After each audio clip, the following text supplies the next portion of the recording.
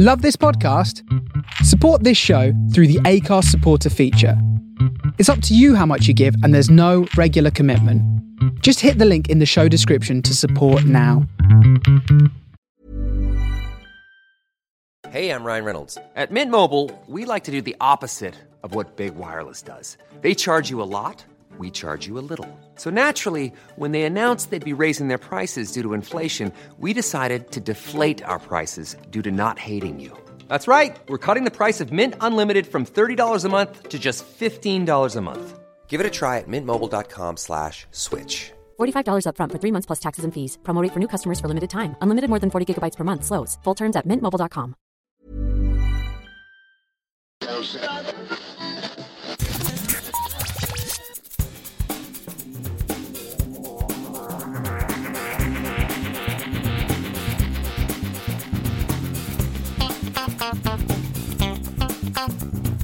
Hello and welcome to episode 339 of Geektown Radio. I am back this week with... To infinity and beyond! Matt, how are you doing? I'm very good, David. How are you? I'm very good, thanks. It's been a couple of weeks since you've been on. What have you been up to? Oh, and happy birthday as well, because it was your Thank you birthday very much. yesterday. Well, for those listening, it would be 2 days ago. Yes. So thank you very much for that. So a big Star Wars game came out in the form of Lego. Yes. And if some of you are thinking like, oh, another Lego game, you just smash stuff up and move on. This is really, really different. It's still like the core of the same thing, but they've really changed a lot of like the gameplay systems, and the actual perspective has changed. It's now actually like a third person over the shoulder shooter game, which is good. So you got like a 360 degree camera and stuff, because opposed to the other games where you had, I think, like a fixed camera and that sort of thing. Combat is completely different. There's different sort of lightsaber boss battles, and you can do blocking things, and you can hit with your lightsaber and jump around and throw your lightsaber as well. There's sections in the game where you know when you destroy a bunch of stuff and then you can build like the next thing you need to click on. There's certain sections where it's like, hey, do you want a blaster to blast through this area, or a water cannon to clear the fire here and go down this way? And you basically, as you're holding the build button, you just click left or right, and you build different things to decide how you want to go through the next part. It's fully voice acted, which not all of them have been. Some of them have just been sort of characters mumbling in a bit of a comedic way. But no, it's fully voice acted. I don't know the voice actors they've picked, but some of them are pretty accurate to the actual characters and everything. It's got that usual like Lego charm, and it's really good with that as well, because obviously you go through the Skywalker saga, so you go through the 9 films. There's no Solo or Rogue One, but you go through those. So obviously Phantom Menace through to Rise of Skywalker. You can do the trilogies in whichever order you want. So essentially you can't jump into episode 2 or 3 of a trilogy. You have to start off with 1, 4 or 7. So how I did it was 4 through 6, 1, 2 and 3, and now I'm on episode 7. So I went originals, prequels, and then I'm now on the sequel trilogy. The correct order, yes. Yeah. Right, with the release order. And yeah, that's kind of how the story's supposed to play out, isn't it? Especially with the whole Darth Vader stuff and all that kind of thing. Otherwise you get things like the other way around. The whole I'm your father thing doesn't really quite carry the same effect otherwise, because you kind of would already know. But it doesn't do beat for beat the whole film. I mean, each level is about an hour and a half to 2 hours, depending on how long you kind of take. But it sort of gives you these gameplay sections through the different parts within the film, and then it gives you cutscenes for like the iconic moments and all that kind of stuff. So you've got like the I have the high ground moment, you've got the I'm your father moment. I've not really got that far into the sequel trilogy, so I haven't had too many of those things yet. And of course Jar Jar is there as well, so that's always good. You actually do play as him for a short section, which felt like 2 sections you play as him in the first and the second episode. I don't remember playing as him in the third episode.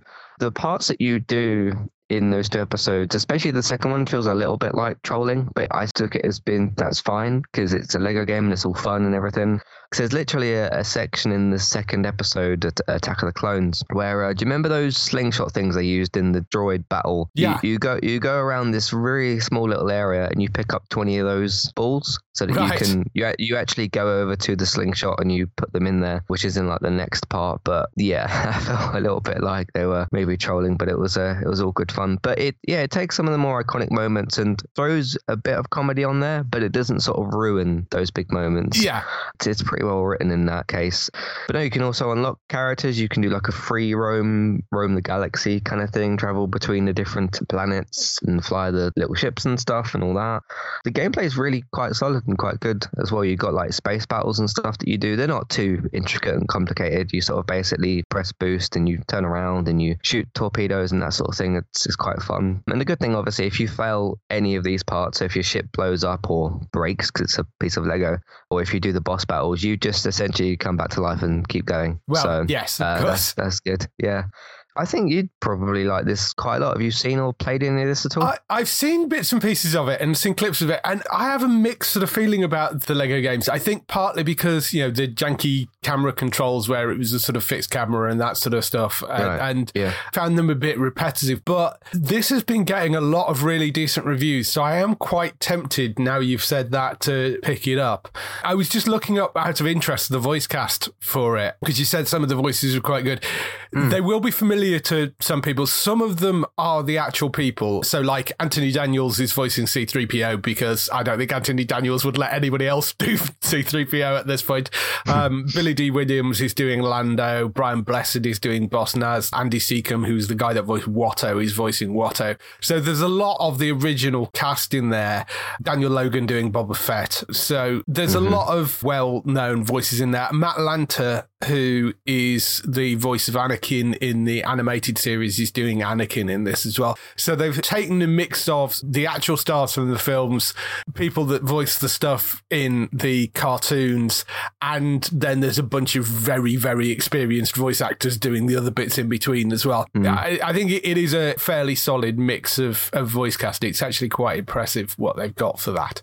That's really good. And the fact that it is all voiced rather than the sort of what I kind of refer to as Simlish that they used to do, which is that Simlish is the language they use in The Sims, and there was like a Lego version of that they used to use. And if they're actually doing full voice acting, though, that I'm quite interested in. I might actually go and pick that up and give that a try, I think. Yeah, so like I said, for anybody that's kind of got tired of the old Lego games, which I sort of did, they did start getting just a bit too repetitive. This is like a new format for it, which is good. It's especially good with the third-person camera when you have the boss fights like Boba Fett and he's flying around and stuff.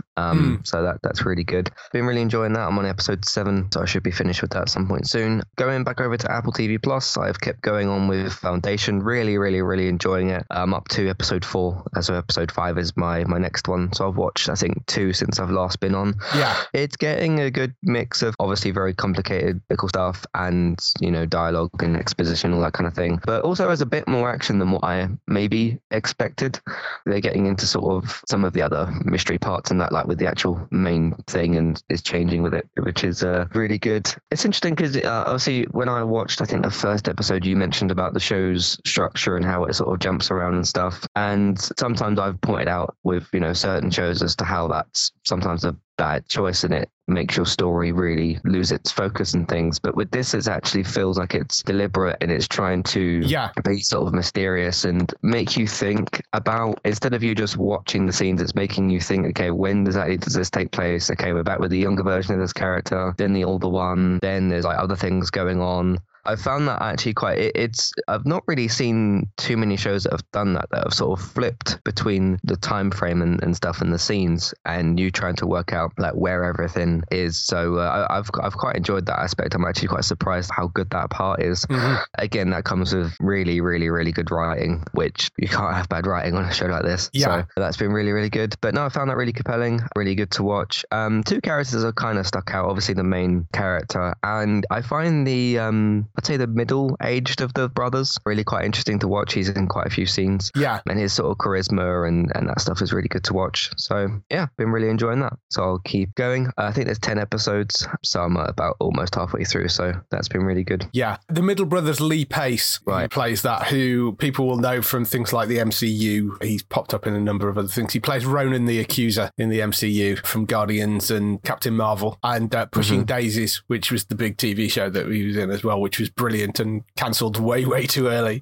But no, I've really enjoyed that. It's been really good. Continue with Upload. I've now finished season 1. In fact, I've seen episode 1 of season 2. Really quite surprising finale with that. Almost ended up as like a horror thing with something that happened in that finale. But I think things got kind of more complicated, more kind of interesting and stuff. And the way the show decided to use the character of Ingrid, I thought was quite fascinating, because as you were getting to sort of episode 7, 8, 9-ish towards the end of the first season, you're kind of thinking, you could think about where the show might end up going. Not necessarily the end of season 1, but more towards the end of its actual whole series. And then they kind of flipped the script slightly towards the end of season 1, and I found that really, really interesting to watch. But yeah, still funny, still really fun show. Start of the second season's a bit different, but I'm looking forward to seeing where that goes. So that's been really good. And then sticking with the Apple as well, with a new show that's come out. This is a show called Raw. It's got, I think, 10 or 8 episodes. They're all kind of anthologies. I think every single episode has got a female lead. Yes, I think that's the purpose of it. Yeah. So you got people like Merritt Weaver in there, who's in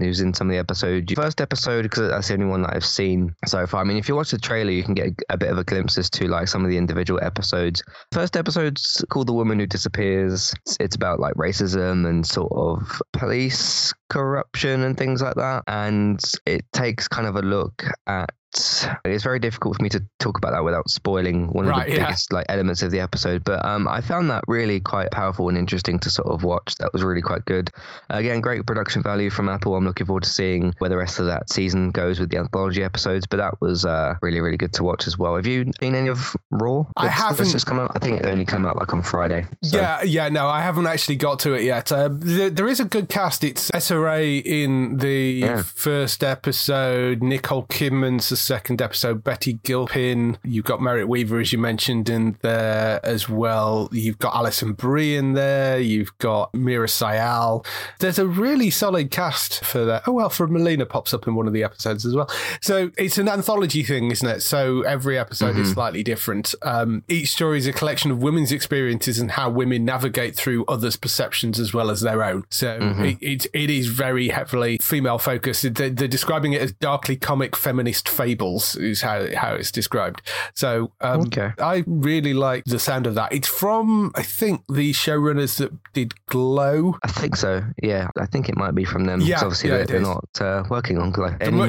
Much to the annoyance of everybody that was a fan of Glow. Yes. So that gives you sort of some idea of the feel of it. That type of stuff. So that's very cool. But no, I'm looking forward to going back to those. I think they're all like 30-minute sort of anthology episodes. So first episode was that really good. So that's what I've been up to, David. How about yourself?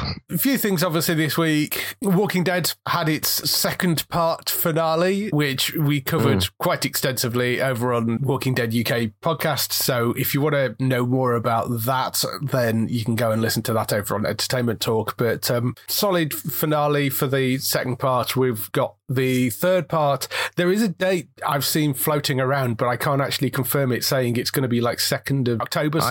I saw somebody saying that as well, but AMC themselves haven't. So. Yeah, I don't know where that date's come from because I can't confirm it anywhere. I mean, they are right. It is going to be around that sort of time, but it's going to be sort of late September, early October probably. And that will be the final, 8 episodes, isn't it, for the last bit? Yeah. So there's that. But Better Call Saul starts as well, which I think will have gone out by the time the show goes up. So we'll talk a bit about that. Yes, I think so. Over on, we're now doing the Better Call Saul podcast, so that will be over on Entertainment Talk as well, but I'm sure I'll mention that a bit next week. In other shows that I've gone back to, Severance, which I watched the first episode of, really, really loved, and then there was a big delay before I managed to get back round to watching the rest of it, but now I've got some other stuff out of the way. I've managed to actually sit down and focus on it. I'm on to the 7th episode now. This is the Apple TV Plus series where the essential premise of it is Guy works in this place which is so super secure. What they have to do to work in that particular office is have their mind severed. So your work memories are completely separate from your home memories. The people that work in the office never really leave the office because from their perspective, they walk into an elevator, they leave, but the second that they actually leave, they turn into their home brain. And when they come back into the office, it's them again. So the person in the office never really leaves the office. this, which is a really odd concept. It's wonderfully strange and weird. It's superb, though. It really is, because it's not only the sort of mystery story of what are they doing, what's going on, what happened to these people, is everything right with this severance procedure, because obviously there are some people outside that don't agree with it and they're protesting it, but is there genuinely something wrong with it, rather than people just having an issue with severance as a whole. And also it goes into the sort of psychology of you're now split into these two people, because the people that are now in the office don't have any memories of their home life. So they're essentially like newborn adults. They know how to talk and what things are and that sort of stuff, but they have no context for anything. And as far as they're concerned, they don't sleep because they never really leave the office. They're aware of what's going on, and they're aware that their brains has been severed. So they know that there is an outie and an innie is how they sort of refer them. They know there is an outside version of themselves who is essentially in control of their existence, but they don't know anything about that person. So they don't know whether the person's at home is married or whether they have children or, what they do on their downtime. They have no clue. It's just a really interesting, odd concept for a TV series, but it's so brilliantly put together. There is a twist at the end of the episode, which, to be fair, I guessed part of that twist. I don't want to say what it is because, but I guessed part of what that twist was coming because I think they'd kind of made it fairly obvious that was going to be it, but I hadn't quite guessed the whole full extent of it. Those cliffhangers in those last 3 episodes are painful. Yeah. Especially the last episode. But no, obviously I've talked about it on here a bunch of times. I did my season 1 review recently, so I really, really enjoyed that. That was a bit of a different sort of show for me to talk about as well. That was good. One of my favourite elements about the show, I think, just like with Lost, is the numbers, I think, as well. Because obviously you had the hatch in Lost, which the numbers there weren't as much of a mystery as they are here. Yeah. But still, it's got that kind of element to it, which is good. Yes. So I've got 2 more episodes to go of that, because it's 9 episodes for the first season, isn't it? So yeah, 2 more episodes to go in that, but I'm really looking forward to watching the rest of it. The other thing that returned this week, Doctor Who with Legends of the Sea Devils, which was a one-off special. It's the penultimate thing for Jodie Whittaker and Chris Chibnall. The episode was written by somebody called Ella Road and Chris Chibnall. Ella Road is actually mainly a stage plays and stuff, but they wrote it. It's obviously Jodie back as the 13th Doctor, Mandip Gill and John Bishop back as the 2 companions. Where do you start with this? I mean, it's nice to have... Was it good, bad? Not great, I think, is probably the... okay. I mean, I hate to be negative about stuff, but it's really not very well structured at all. And I wish Jodie was staying around a bit longer, because I love to see Russell T Davies writing for her. And it's such a shame that she's not going to have the opportunity to do a show with a decent writer attached to it. And Chris Chibnall is I don't know what's happened to him, but it's this thing where Doctor Who seems to be a very difficult thing to get right. Russell T Davies seemed to nail it, whereas Chris Chibnall struggled, Stephen Moffat struggled in places. Chibnall just doesn't seem to understand Doctor Who particularly well, which is really weird. Mm-hmm. I mean, the episode itself, it reintroduces the Sea Devils, which we haven't seen since, I think, John Pertwee's era was the last time that they showed up. So it was nice to have a classic creature back. The design of the creatures, they've pretty much kept the same as the sort of originals. They actually did, that was an active consideration rather than doing a sort of overall redesign of them. They've actually pretty much kept the kind of iconic look of them and then just updated them slightly so they look a little bit more animated, because obviously when we saw them before they were basically big papier-mâché heads. But they've done a decent job with updating those in terms of the visual looks. I don't know whether that ate up most of the budget, because the special effects are a bit all over the place on this episode, which, I mean, it's fine. It's Doctor Who. If the special effects are a little janky in places, that's okay. But there was noticeably not great in places in this, which is a bit of a problem. Overall, though, the plotting was a bit all over the place. There was talk of the fact that this was quite a difficult episode to kind of film and put together, and maybe they hadn't completed the script when they started, and it sort of shows. Okay. There feels like there are bits of the story which are missing, and so much exposition of the characters saying what's going on screen when we're seeing what's going on screen. You're like, there was a comment I saw on Reddit of somebody going, are they trying to save money on the audio descriptive? It's so nice for deaf people because they don't need to turn the audio descriptive on, because the characters are literally doing the plot exposition direct into the camera to explaining what's going on when we're actually sat watching it on screen. It's, I don't know, the dialogue's just very clunky. It's very by the numbers in terms of, Doctor turns up somewhere where she's overshot where she's supposed to be, so they're not quite where they're meant to be. Then something happens, the Sea Devils appear, Doctor has to save the world, and end. It's sort of fairly standard by the numbers kind of Doctor Who plot, and the bits in between just don't fill it out particularly well. There are large chunks where you're like, well, how did they get from there to there? And that doesn't really make any sense. And sometimes you can get away with that, and sometimes you'll let it pass. But it happens so much in this episode that you're like, hang on a minute. No, you can't do that. That doesn't work. Not really impressed. The most exciting thing for me in the episode was the teaser that they did for Jodie's and Chris's final episode, which is due sometime in the autumn. We don't know exactly when yet. Mainly because it introduces two of the old companions are coming back. There was a tease at the end of that, which means I think it's Ace and Tegan they're bringing back for the last one, who were Peter Davison, Colin Baker era, and Ace was Sylvester McCoy era. So I'm kind of interested to see what they do with that. And they teased the Master coming back, and there were Daleks and Cybermen. So it's sort of one of those ones. The Master again? Yeah, and Daleks and Cybermen. They've basically just thrown all the old things in for the final run. There's good ways you can bring characters back, and your audience can go, oh my God, that character's back. And then there's times where you could bring a character back and you go, oh, it's that person again. Yeah. I mean, I don't have full context for what's going on. I haven't seen the episode, but I can't remember which season it was. I think it was the end of Jodie's first season, maybe. And I remember they brought the Master back, and I was like, oh, it's this character again, even though they were back for one episode, I think. So with something like Doctor Who, where you've got kind of two audiences, because BBC are trying to make this family friendly and stuff, so that it's that fun, sci-fi adventure for all the family, and then you've got your adults that you're writing for, which is a tricky thing to do when you've got kids that won't necessarily always want to sit through explaining things and all that kind of stuff. It's interesting the way that you're describing it and how you're talking about, I suppose, the writing qualities and how not fun it seems like this was. Yeah. Because I went and saw Sonic 2 on Friday, which I reviewed and really, really loved.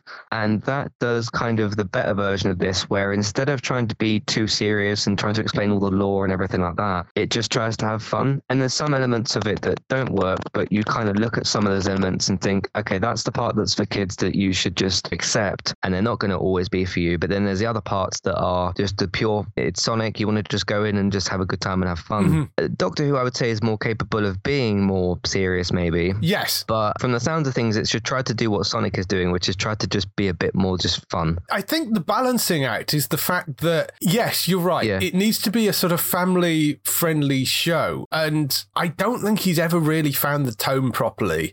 Because, like you say, you've got two audiences. You want it to be accessible to a younger audience. You want to be bringing new people in, but you also have this massive 50, 60 year history of background of people that have grown up with Doctor Who and want something a bit more out of it. And what Russell T Davies did quite well was he understood that and could write for the adults whilst keeping it a family show. It's a difficult thing to balance that, and some shows do it really well. Some writers do it very well, like I think Russell did, and Stephen Moffat did in places as well, but Chris just doesn't seem to have managed to get a handle on it. He's either gone way too much into kind of the lore and the backstory and overcomplicated the story, or he's gone way, way too young and just done a big sort of adventure thing and removed all the adult stuff out of it. So it sort of seems to be one or the other, and he's having a lot of problems trying to balance both.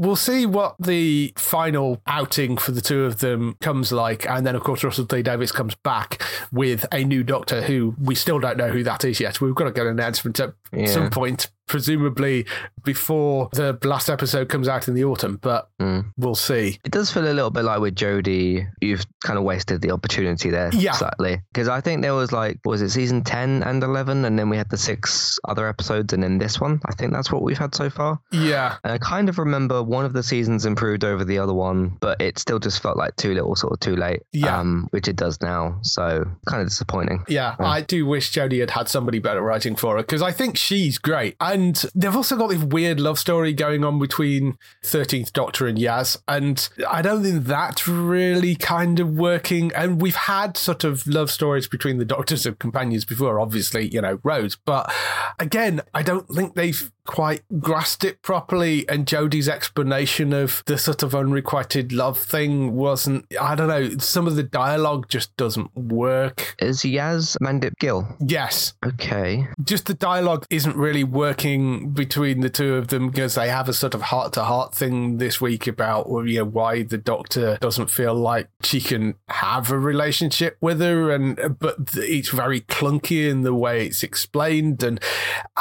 the whole thing just very clunky, not very well put together, writing all over the place, plot all over the place. It's not good. Really not good, unfortunately. So, yes, one more outing to come, which will be in the autumn, and then we get Russell T Davies back and a new Doctor, and we'll see where that goes. When do you think the new one will be announced? Wouldn't surprise me if it's over the summer at some point. Okay. Because I know they filmed Jodie's bit of the regeneration sequence. I don't know whether they filmed the new Doctor coming in, so I don't know whether they've actually picked anybody yet.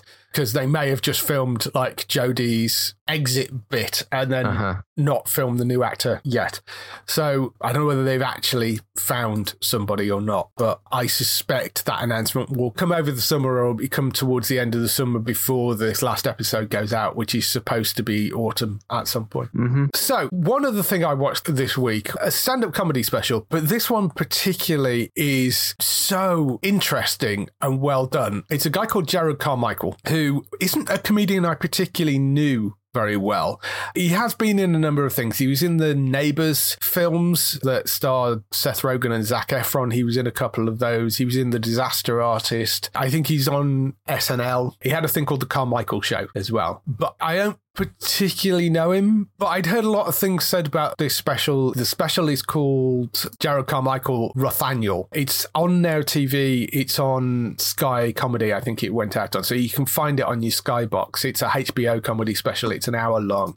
Like all comedy specials, it's a guy sat in a club talking to a bunch of people. It's a weird thing to say for a comedy special, but it's beautifully shot. It's actually shot and edited by Bo Burnham, who I'm a huge fan of. If you've not seen Bo Burnham Inside, which was the Netflix special that Bo did, it is a masterpiece of work, and he ended up editing and directing this as well.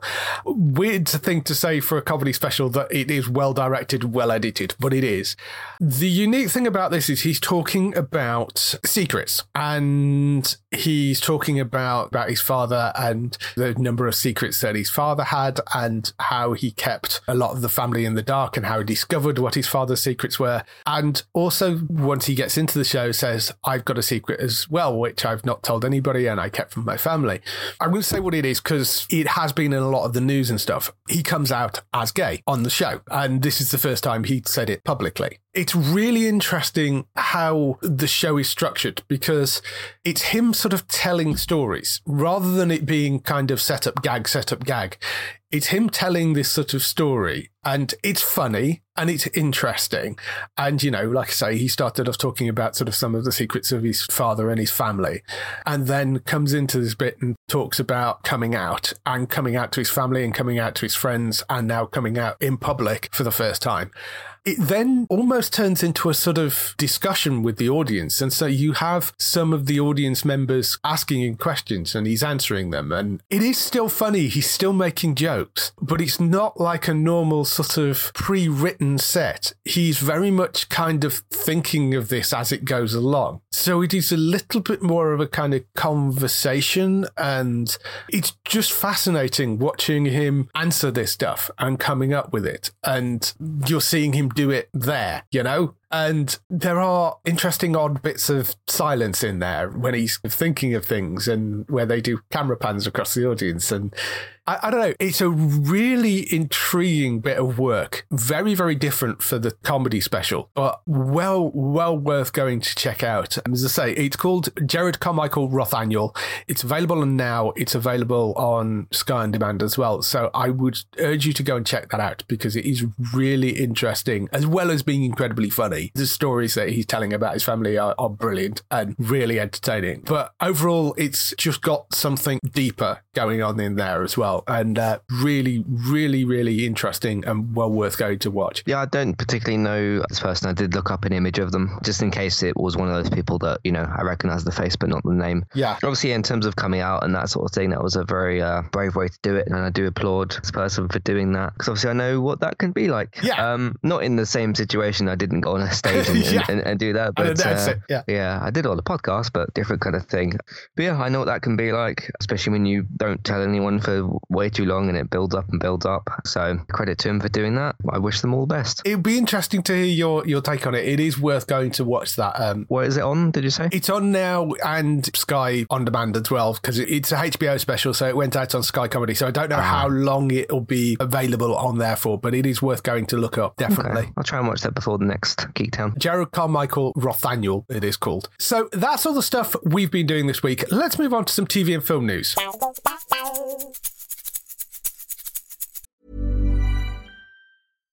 When you make decisions for your company, you look for the no-brainers. And if you have a lot of mailing to do, Stamps.com is the ultimate no-brainer. It streamlines your processes to make your business more efficient, which makes you less busy. Mail checks, invoices, legal documents, and everything you need to keep your business running with Stamps.com. Seamlessly connect with every major marketplace and shopping cart. Schedule package pickups and see your cheapest and fastest shipping options from different carriers. With rates up to 89% off USPS and UPS rates. And with the Stamps.com mobile app, you can take care of mailing and shipping wherever you are. Make the same no-brainer decision as over 1 million other businesses with Stamps.com. Sign up with code PROGRAM for a 4-week trial, plus free postage and a free digital scale. No long-term commitments or contracts. That's Stamps.com. Code PROGRAM. We begin the TV and film news with the renewals, cancellations and pickups. There aren't really any sort of straight up cancellations this week, but as we're mid to late April and we're heading towards what we refer to as the TV bloodbath, which is the traditional cancellations renewals at the end of April and the start of May before all the upfronts and they announce all their new stuff, I thought it would be good to go through a little sort of pre-match roundup, essentially a sort of pre-bloodbath roundup of where things seem to be standing right now in terms of shows. So there is a bunch of things that have already been renewed, which is good. We're only dealing with the main networks as well. So this is the main big 5 US networks rather than AMC and HBO and all the cable channels and that stuff. Right. So ABC have renewed Blackish for a final season, Grey's Anatomy, Station 19, The Rookie and Abbott's Elementary. We know all those are coming back. Over on CBS, they've done the entire NCIS franchise. CSI Vegas is coming back for another season, which we haven't had yet, although I suspect that may turn up on Paramount Plus. Young Sheldon, The Neighborhood, Bob Hart's Ashola, Ghosts, which is the US version of the British TV show, which apparently has been done really, really well. It's got, I can't remember the woman's name, but the lead from iZombie is the female lead in that. Rose McIver. Yes, she's the lead in that. Apparently that's been quite good. And I can see her working in that sort of show as well. There are trailers floating around for it, but I haven't actually managed to see an episode of it. And SWAT has also been renewed. Bull is, I think, currently airing its final season as well, because they announced that that would be the final season. So those are all the CBS renewals. So there's quite a lot there.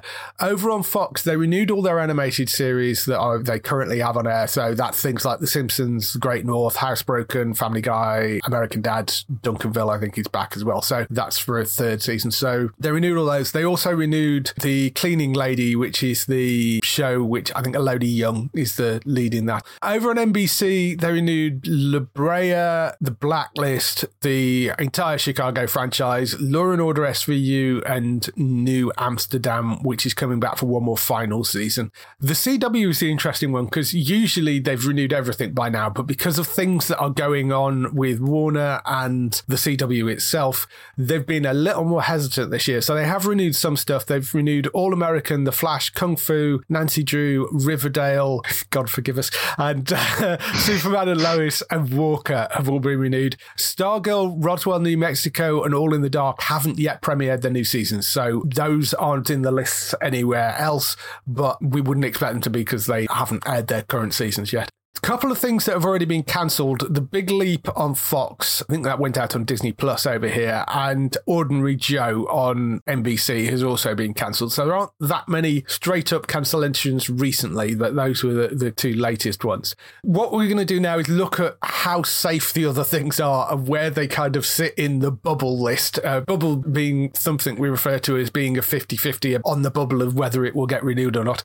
So shows that are most likely safe, which haven't been renewed yet, and the reasons that most of these haven't been renewed is because they're made by external studios and there are contractual things to work out, or one of the stars has come to the end of their contract, so they need to renegotiate that before they can officially sign a new season. So these are all shows which, unless something goes horribly wrong, will come back.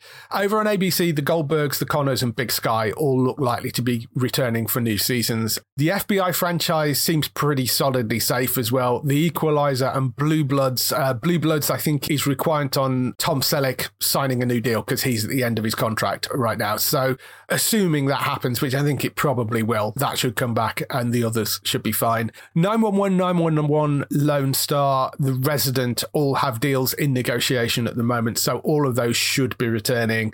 Call Me Kat, which is the Mayim Bialik series, that I think had a change of showrunner and creative direction in its second season, then that looks like that's going in the right way, or the way that Fox want it, so that's been renewed. And there's a show called Pivoting as well, which looks like it's going to get renewed. Over on NBC, Law and Order, Organised Crime, Law and Order both look like they're going to be okay. American Auto, which is actually from the guys that created Superstore but hasn't aired over here yet, that looks like it's going to be all right. And Young Rock looks like it's going to be okay as well. Those are all things which there are contracts in negotiation for at the moment. It's just they haven't officially been renewed, but barring anything going horribly wrong, those are all shows which should be coming back. Yeah, with Big Sky, what was that on ABC? I think you mentioned. Yes. Yeah, I've got like one episode just sitting there waiting because I did fall a little bit behind on it, and then I realised that the episode stopped coming out, I think because it went on a mid-season break or something. Yeah. Bit of an odd show. They're still doing like the main plot and everything, but they're just adding in these other things, and while they're okay, I don't really know why they're quite there. I remember you mentioning that with the ranch storyline in the first season. Yeah. And they've added like these two other things as well. One of which is like where these teenagers find a bunch of drugs. And then another one is where this other guy gets involved with the main plot and gets involved with like Cassie, I think. Mm-hmm. I was looking at that show and looking at its trajectory and stuff, and I was trying to see what other people thought of it online. And I just looked at that and I thought, I wonder if this will get cancelled. Because I didn't know about all of this at that point. But you know, when you just kind of look at a show and you think, is it going to end up actually like continuing? So I'm going to wait until it actually gets renewed and then continue. But yeah, it's gone on a bit of a strange trajectory, and I'm not sure quite why. So. I know what you mean. I watched the initial first half of the first season. I think 9 episodes, I think. I watched those 9 episodes. Really good. Seemed to pretty much wrap things up. There was a few things left dangling at the end, but wrapped things up fairly well.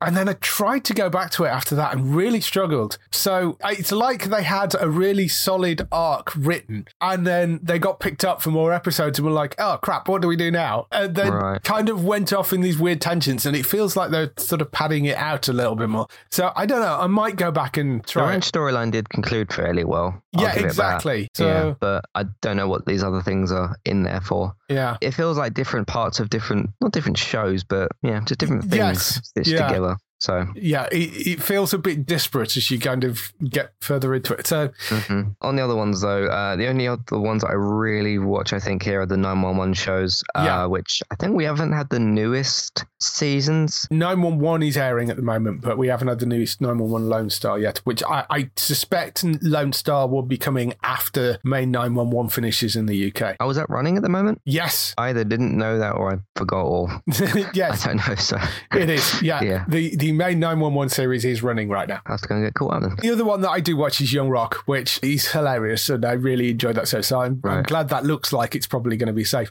The ones that I've put at sort of 75% safe, Wonder Years, which is going out on Disney Plus over here. That's an ABC show. And there's one called Home Economics as well. They look like they're probably going to be okay, but they're on slightly shakier ground than being absolutely almost totally guaranteed. They're on slightly shakier ground for various reasons. You know, their numbers might not have been quite as good, or there's other things going on behind the scenes. But those two I've got 75%. Magnum PI is also slightly lower down, although, and again, I think it's probably likely to get picked up. And Mr. Mayor as well. Its numbers weren't, I think, as good as maybe they hoped, but it's got Tina Fey and that 30 Rock team behind it. So I suspect that will probably get picked up purely because of that. They will want to keep it around for a bit longer. And it was a really entertaining show, that. I mean, it's very funny. So we'll see. Those are the ones that are at about sort of 75%. Now we come to the actual bubble shows. So these are things which are very much at a 50-50 chance. Over on ABC, Million Little Things. Interestingly, most of these I don't think have actually run over here, but Million Little Things on ABC. CBS has Be Positive and United States of Al, both of which are Chuck Lorre comedies. Chuck Lorre being the big producer of things like Big Bang Theory, and you know, he did 2.5 Men and Roseanne, and I mean, a whole bunch of things. Those are his two comedies at the moment. It seems possible that only one of those will get renewed. I don't think we've had either of them, so there's Be Positive and United States of Al, and it's likely that only one of those two will get picked up. I think Be Positive, they thought had the slight edge to it, but it may be one or the other for those. Over on Fox, there's a thing called Our Kind of People, which is looking like it may or may not come back. Over on NBC, they have Grand Crew and Keenan, which both seem to be on shaky ground. Then we come to the CW, which I think is where people are going to be more interesting, because some of these shows do actually air over here. And as I said earlier, the CW's in a weird position right now. The bubble shows they've got there are 4400, Dynasty, Charmed, Legacies, Legends of Tomorrow, Batwoman, Naomi. There's also the Gotham Knights pilot, which they're currently shooting right now. The rumours are that only out of the Arrowverse shows, only 2 of the 4 may get picked up. So whether that's Naomi is the new one and the Gotham Knights pilot possibly, and they lose the 2 older shows, because I mean that certainly will probably be the cheaper way to do it, because you don't have to pay the cast as much because they're essentially new shows. I don't know. Under normal circumstances, what would usually happen is Mark Pedowitz, who is the current president of CW, would say, okay, we'll renew Legends for a final season and give them a proper send-off. The problem is that the CW is potentially up for sale, because we've talked about this before, but the CW is owned by a mixture of CBS, or Paramount as they are now, and WB, or WB Discovery as they are now. So there are a lot of changes going on behind the scenes, and those two companies have basically said, we don't really need the CW as a channel anymore because we've all got our own streaming services, and the CW as a channel never actually make any money. What they made money from was making shows for the CW and then selling them to people like streaming services and internationally. So the CW was only ever really a showcase. It itself doesn't make any money for them. So they kind of thought, well, we'll stay as minority shareholders and supply shows to it, but we want to actually sell the channel itself to somebody else. And there are people that are interested in it. But if they do that, they're going to have less say in what gets cancelled and what gets renewed on that channel, because it's not their channel anymore. So that's why we've not seen them automatically just renew everything in January or February, which is what they've done before. I mean, out of those shows. I did watch a bit of Charmed, but I was more of a fan of the old series than I am of the current one. Legacies has never aired over here. Dynasty does air over here. That airs on Netflix. 4400, that new version of it hasn't landed here yet.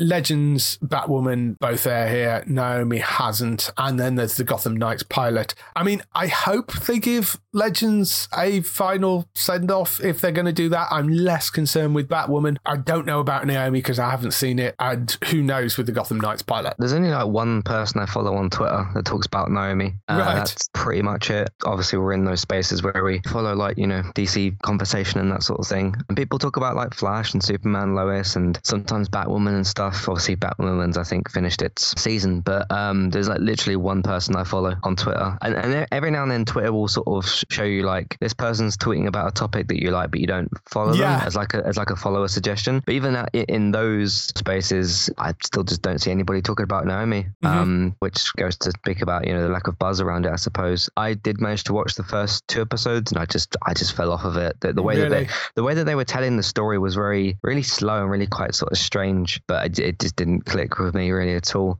Yeah, it's interesting with the Batwoman stuff because there's a verified Twitter account called Batwoman Writers Room, and even they were like, "Hey, please renew the show." And you know, when it gets to that point, you think, "Okay, there is like something up with that," which is again, as you say, is a bit odd for a CW show because usually they get to like January and they're like, "Hey, everything's back next year." It's the same with Legends. The Legends writers have been pushing a sort of Renew Legends thing as well.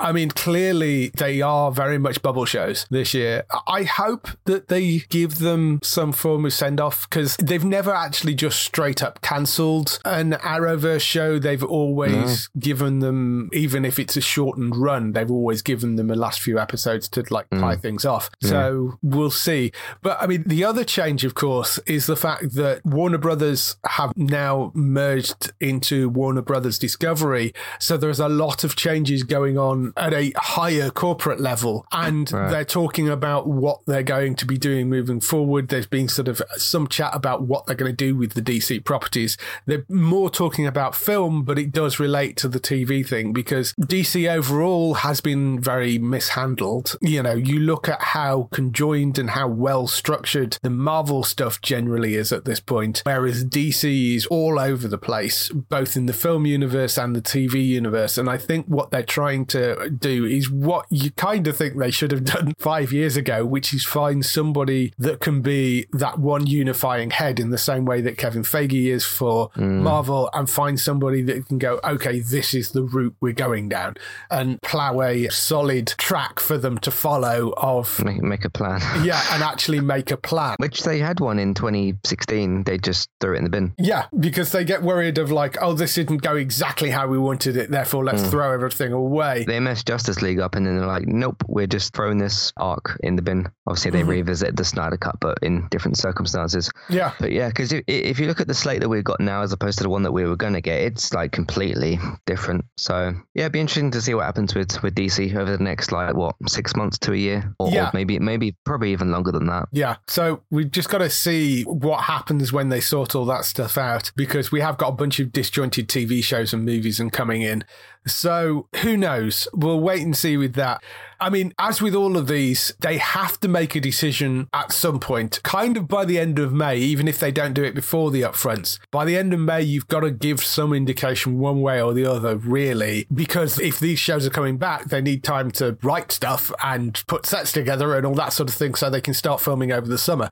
So you kind of need to let them know by the end of May, one way or another, whether they're coming back. So we should know fairly soon, even if we don't know by the start of May before the upfronts. There are a couple of other shows. These haven't aired over here, but there is one called The Endgame, which is on NBC. There's one called Good Sam on CBS, which are on very shaky ground. And there's one called Queens, which is on ABC, which is almost definitely cancelled. So those are the only shows that are on even more shaky ground, but I don't think any of those have aired over here.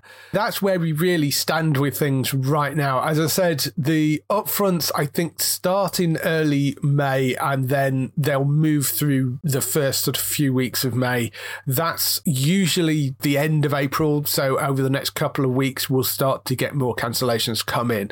So keep an eye on the site. I will be posting things as we get cancellations and renewals. Yep. There have been a couple of renewals this week. Amy Schumer's Life and Beth, which is a Hulu series, which I don't think has landed on Disney Plus over here. I'm not sure. But Life and Beth, that's been renewed for a second season by Hulu. And there is a series called Making the Cut, which I think is a reality series possibly, but that's season 3 that's got renewed for Amazon as well. Over in pickups and other news, there is a comedy called Man vs. Bee, which stars Rowan Atkinson, which is starting on Friday, the 24th of June on Netflix. Pretty much is what it says on the title. It is a man who is at war with a bee. Sounds a bit like the Walter White Fly episode of Breaking Bad. Breaking Bad spin-off, yeah. Yes, but obviously, I mean, Rowan Atkinson, kind of known as the sort of Mr. Bean, and obviously Blackadder, but it sounds like it's almost Mr. Bean. And if anybody remembers Johnny English. Yes, and Johnny English. So pretty good. This has got a lot of the Johnny English team actually working behind it, but I don't know whether it is going to be him doing silent comedy again, which is essentially what Mr. Bean was. But it certainly reads that way. It's basically man at war with a bee that is annoying him. 6 or 8 episodes and they're only 10 minutes long, so it's a short form series. That is going to be coming on Friday the 24th of June onto Netflix. Interesting that that's a show and not a film, so you got like a bit more time there. It's probably about the same length of a film, just chopped into 10-minute chunks by the sounds of it. Right. So yes, there's that. Channel 4 has ordered the Horn Section TV show, which is it's described as a 6-part scripted comedy series. It's written by and starring Alex Horn, who, apart from being the creator of Taskmaster, which is what he's known for, he also has the Horn Section band, which has been on The Last Leg a number of times. You know who they are. They are doing some sort of scripted comedy series. It sounds like it's almost a little bit chat showy, a bit more in the vein of something like the Kumar's chat show, where there is a kind of sitcom-y premise to it, but it's a chat show thing as well. It's a bit difficult to gauge from the description, but that sort of feels like what it probably is. So it's got sort of scripted comedy elements, but chat show stuff going on as well. So we'll see, but they've ordered that anyway. I think they piloted that last year. BBC has picked up the second run rights to the critically acclaimed series Tokyo Vice, which actually hasn't gone out yet. It's a HBO Max series. Stars Play have the first run rights, so I think it comes out in May on Stars Play UK. And then some point after that, BBC have picked up the second run rights, so they will be running it, presumably BBC Two, over there later in the year. That's quite good that the BBC have gone in for that, because it has got some critical acclaim to it, that show. American Horror Story, for those of you that were missing it and wanting to catch up, all 10 seasons of it will be available from Wednesday the 27th of April on Disney Plus. I think season 9 and 10 were on there, but they've now added the rest of them, or they will be adding the rest of them from the 27th of April. So if you want to catch up with American Horror Story, it's all on there. Where's season 11? We haven't heard anything about it. No, which, I mean, is not uncommon, but I suspect at the upfronts we may get an announcement about season 11, like a title possibly. Right.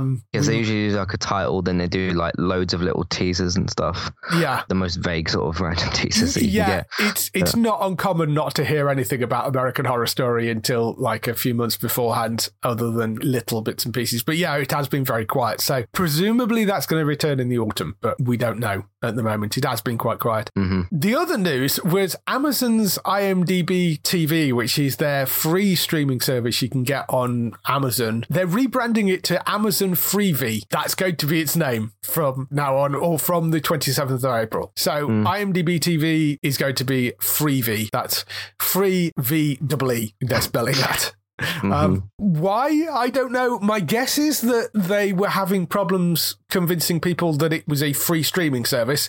So calling it Freevee, and the fact that it's Amazon Freevee tells you where it is and tells you that it's free and separates it from Prime Video.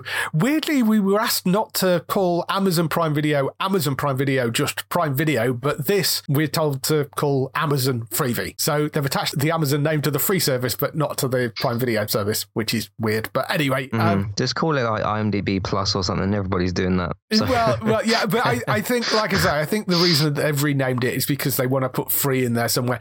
Interestingly, when they launched it, I think it was called IMDb TV Free Dive, and that's just too long. Yeah, I think partly too long, and putting dive in the name, I think, has negative connotations of sort of this place is a dive bar, kind of has negative connotations. So that only lasted about 3 months before somebody just said that's a really bad name, and they changed it to IMDb TV. So I think we need new people in charge of naming things. Yes, I think we do. But yes, Amazon Freevee, IMDb TV is what's going to be called. And I mean, they've got some decent stuff on there. They've got a bunch of original things. The Bosch Legacy series, which is, I think, actually going to be the first show to launch with the Freevee brand. They did that spin-off from Leverage. Don't they have the Alex Rider show? I know that's on all four as well. Yeah, so. They also had Alex Rider. There's a Star Trek documentary thing that they put on there recently. And there's a whole bunch of like old box sets and bits and pieces, and it is completely free. You just need an Amazon account to go on, but you don't need an Amazon Prime account. You just need a normal free Amazon account to be able to go on and use that service. That's what it's going to be called from the 27th of April, apparently. Moving on to other news stories, HBO Max has ordered a new series called The Dead Boy Detectives. It's based on the Neil Gaiman DC Comics characters. I think they started out in Sandman, actually, but they're technically part of the whole DC world thing.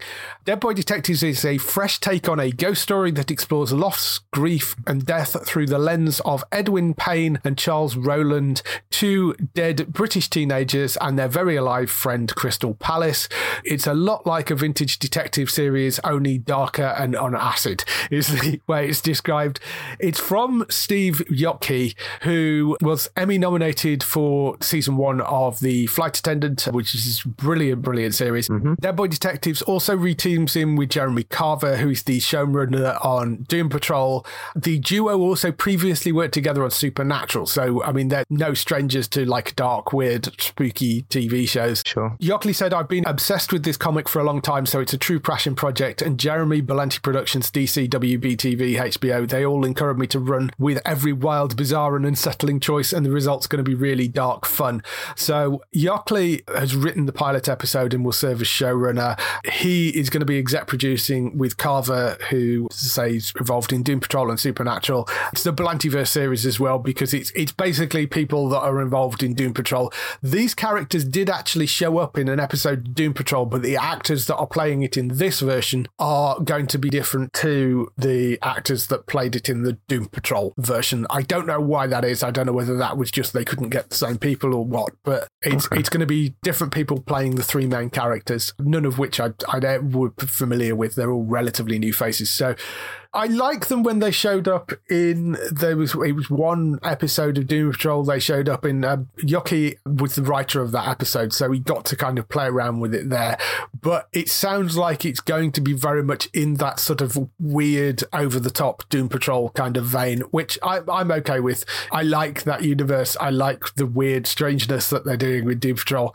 This could be kind of interesting, setting up a kind of ghost story type of thing in there. I did want to see a bit more of them. I kind of hoped they were going to stay around for a bit longer in Doom Patrol, so I'm quite glad they've picked up their own series for this. Okay. Was it like a cameo to make you aware of these are these people, or like? Yeah, it was basically, there is an episode of Doom Patrol where they need to go to the underworld for something, and they get in touch with the Dead Boy Detectives, and they turn up at the Doom Patrol mansion and find a way of guiding them into the underworld. So it was sort of a cameo for that one episode where they introduced the characters.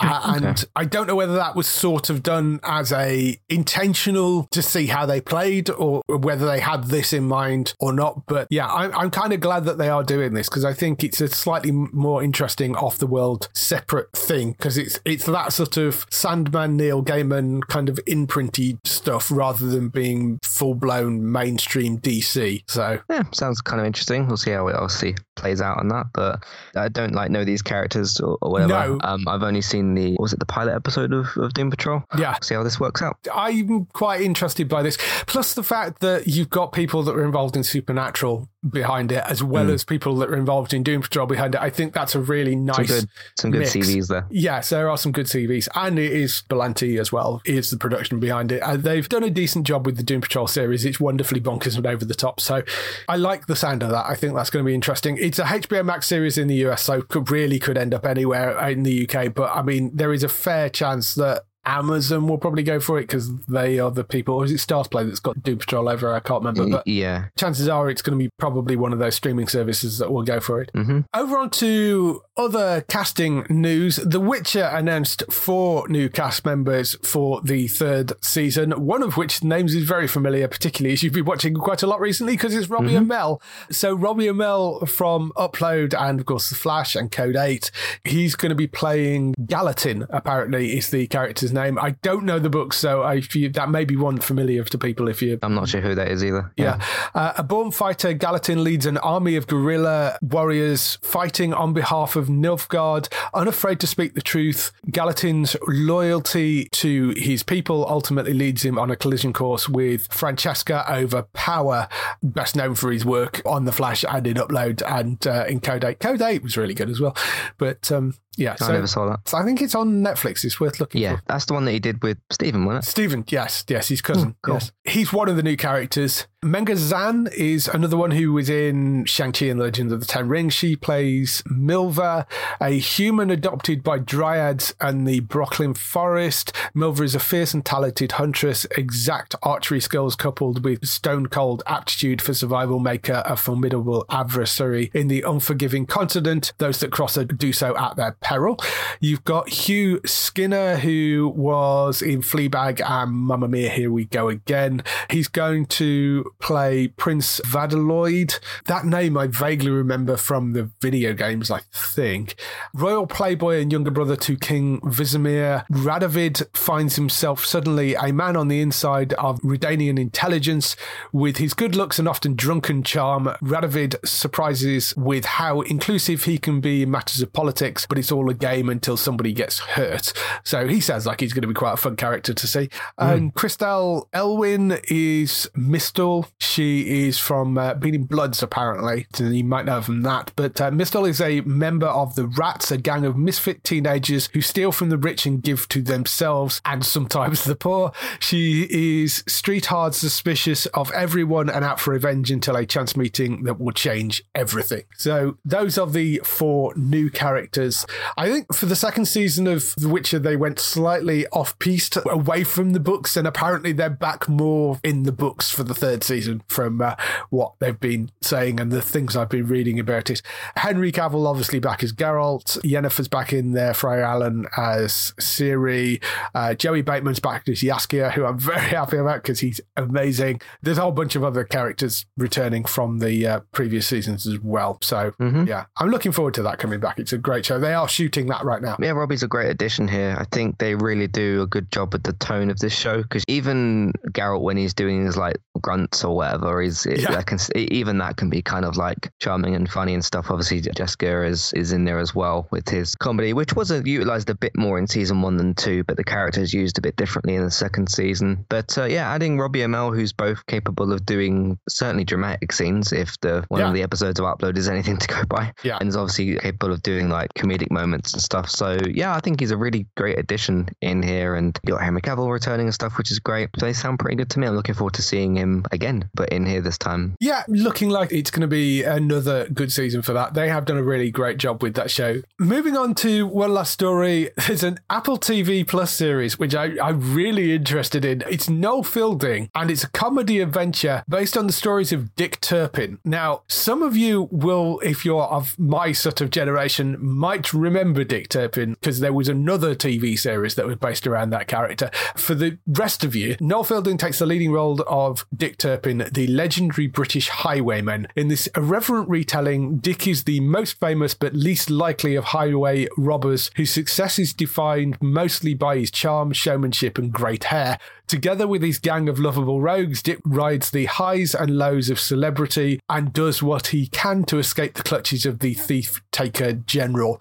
I mean, it's Noel Fielding, so that gives you some idea of the type of humour it is. This feels much more like a sort of family comedy series, which they've not really done a huge amount of on Apple. It tends to be either more serious drama or out-and-out kids shows. This feels more a sort of Doctor Who-y level of family fun adventure thing, which they've done less of on there. So I think this is kind of an interesting take.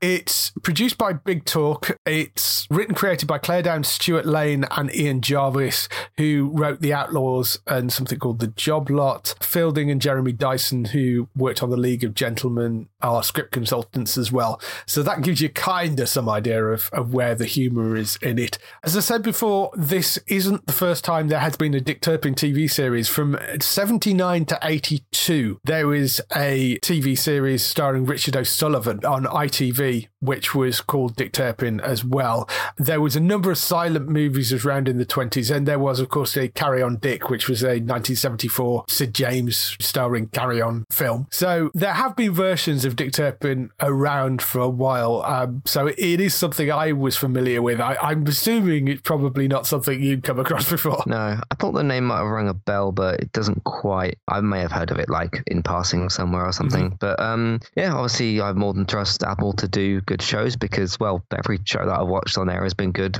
I've seen No Fielding and some stuff here and there, again, kind of in sort of passing. So maybe this could be something I pay a bit more sort of focus to or whatever. No Fielding, I've had an issue with some of the shows because the overly surreal humour I struggle with a little bit, but this sounds like it's going to be a little bit more grounded than maybe his really weird, surreal, over-the-top stuff.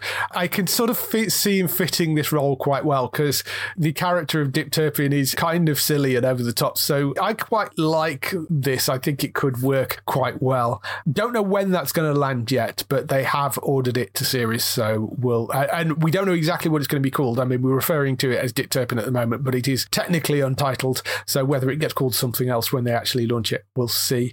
But that's coming to Apple TV at some point. So that's all the news we've got for this week. Just some time for some highlights for next week on TV. Highlights for next week on TV, and there are quite a lot this week as well. We've got Russian Doll returning for its second season. That's on the 20th of April. Season 1 of that was really solid, so I'm looking forward to the second season of that. Station 19 returns for the second half of season 5. That's on 20th of April at 10 p.m. on Sky Witness.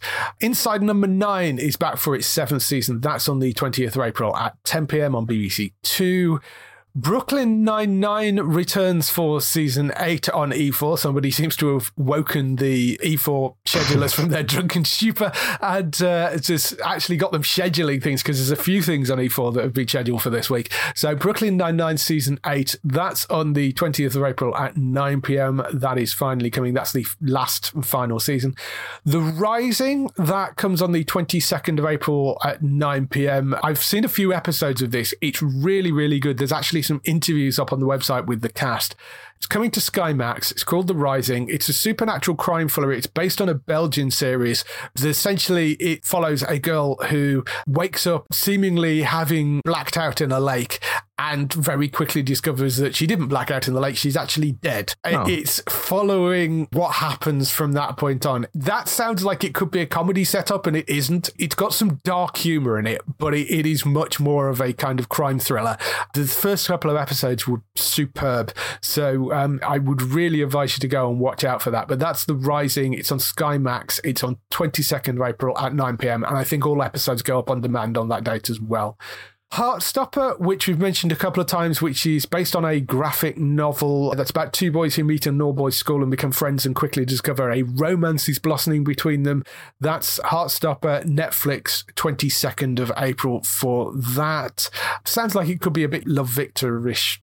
This thing, right. Yeah. Yes. I was wondering where this had gone. Yeah, I'll definitely be checking that out. Yes. So I have seen a couple of people who've seen previews of it. I saw on Twitter they were being quite positive about it. So that's called Heartstopper, 22nd of April on Netflix for that.